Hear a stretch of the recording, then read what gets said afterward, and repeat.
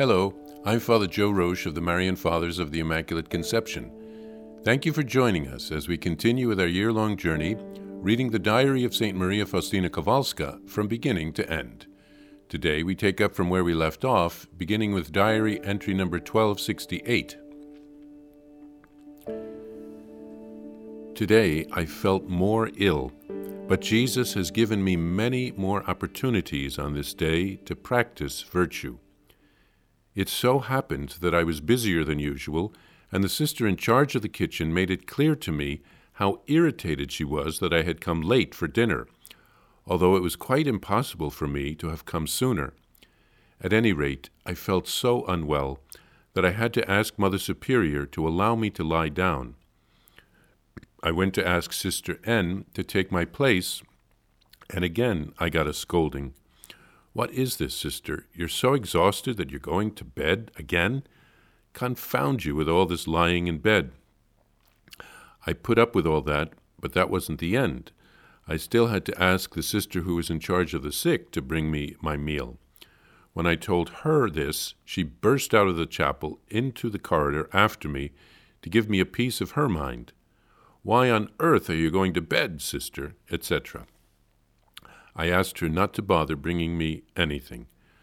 I am writing all this very briefly because it is not my intention to write about such things, and I am doing so merely to dissuade souls from treating others in this way, for this is displeasing to the Lord. In a suffering soul, we should see Jesus crucified and not a loafer or burden on the community.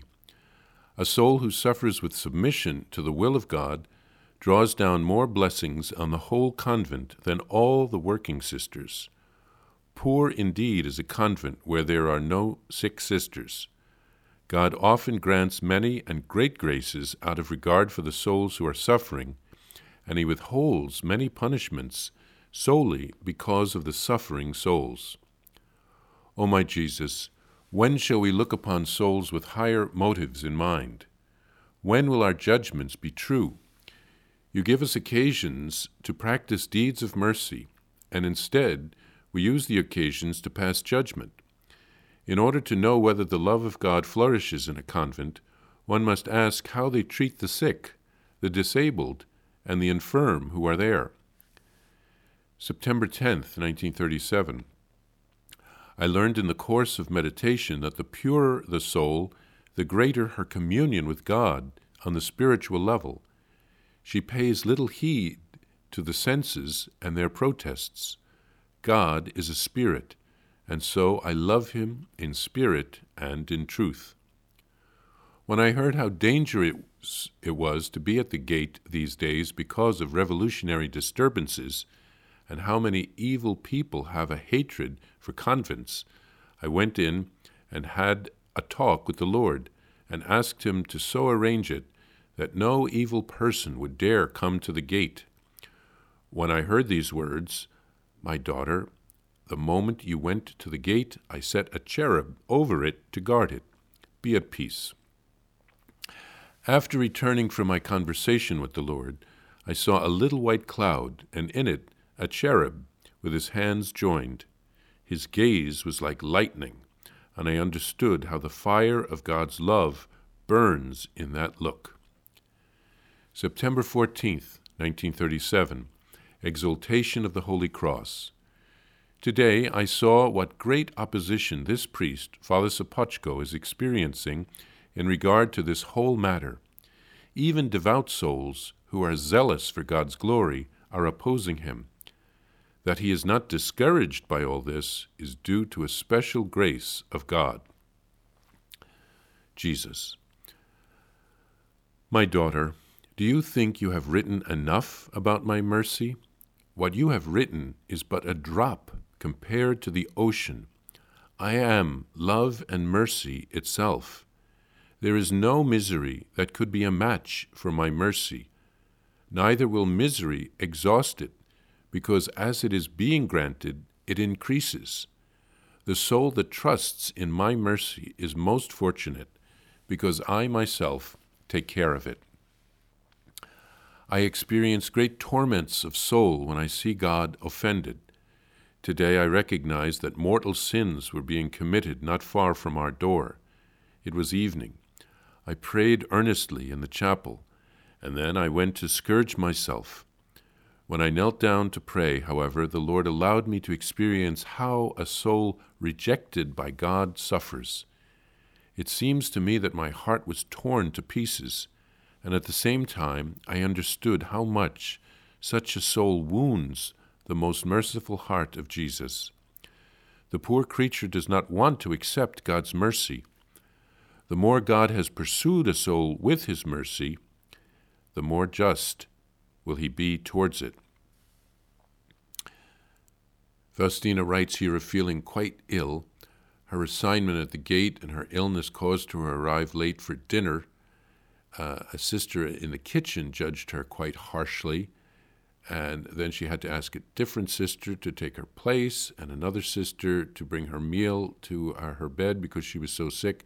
And all three of these sisters judged her and were very short with her.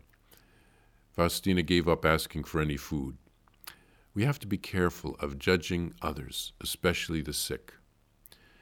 Faustina writes that we can practice deeds of mercy towards others rather than judging them. She then writes that the purer the soul, the greater its communion with God on a spiritual level. Let's ask the Blessed Mother to help us to grow in purity. Faustina heard of the danger of working at the gate because of what was going on outside. There were revolutionaries, there were disturbances. This was just before the outbreak of World War II. But Jesus protected her by placing a cherub, an angel, on duty at the gate. On the feast of the Exaltation of the Cross, Faustina saw spiritually how much opposition Father Sopocko had to endure in seeking to promulgate the message and the devotion of the Divine Mercy. Even devout souls who wanted to glorify God misguidedly opposed him. But God gave him the grace to endure the crosses. And Jesus tells Faustina that all that she has written so far about his mercy is only a drop compared to the ocean. It reminds me of St. Thomas Aquinas, who gave up all his writing toward the end of his life when he had some kind of a mystical experience. And then he said, "Everything I've written so far is like straw compared to the reality of God." Then St. Faustina offered reparation for some mortal sins that she realized were being committed very close to the convent. And she said that Jesus pursues a soul a great deal because he wants to save everyone. But if a soul continues to resist the grace of God, then the justice of God toward that soul will seem harsher because God gave that soul so many chances to convert. So let's pray for the conversion of all souls.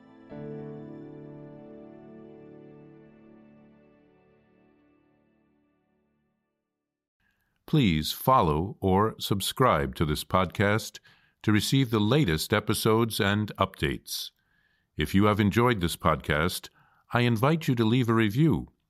Reviews greatly improve our podcast ranking and will help other people throughout the world find St. Faustina's Diary in a Year. Remember, Jesus promised St. Faustina in Diary number 1075, souls who spread the honor of divine mercy are protected by God like an infant by a gentle mother. Please help us spread the message of divine mercy. Thank you, and God bless you. Visit shopmercy.org to order your copy of Divine Mercy in My Soul, the Diary of St. Maria Faustina Kowalska.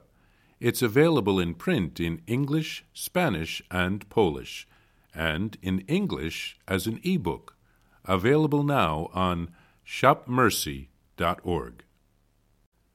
Are you enjoying this podcast? I invite you to listen to more shows brought to you by the Marian Fathers of the Immaculate Conception. Join us daily for enriching spiritual content, which will help you on your journey with Jesus Christ. Simply visit divinemercyplus.org. for a complete list of our shows. That's DivineMercyPlus.org.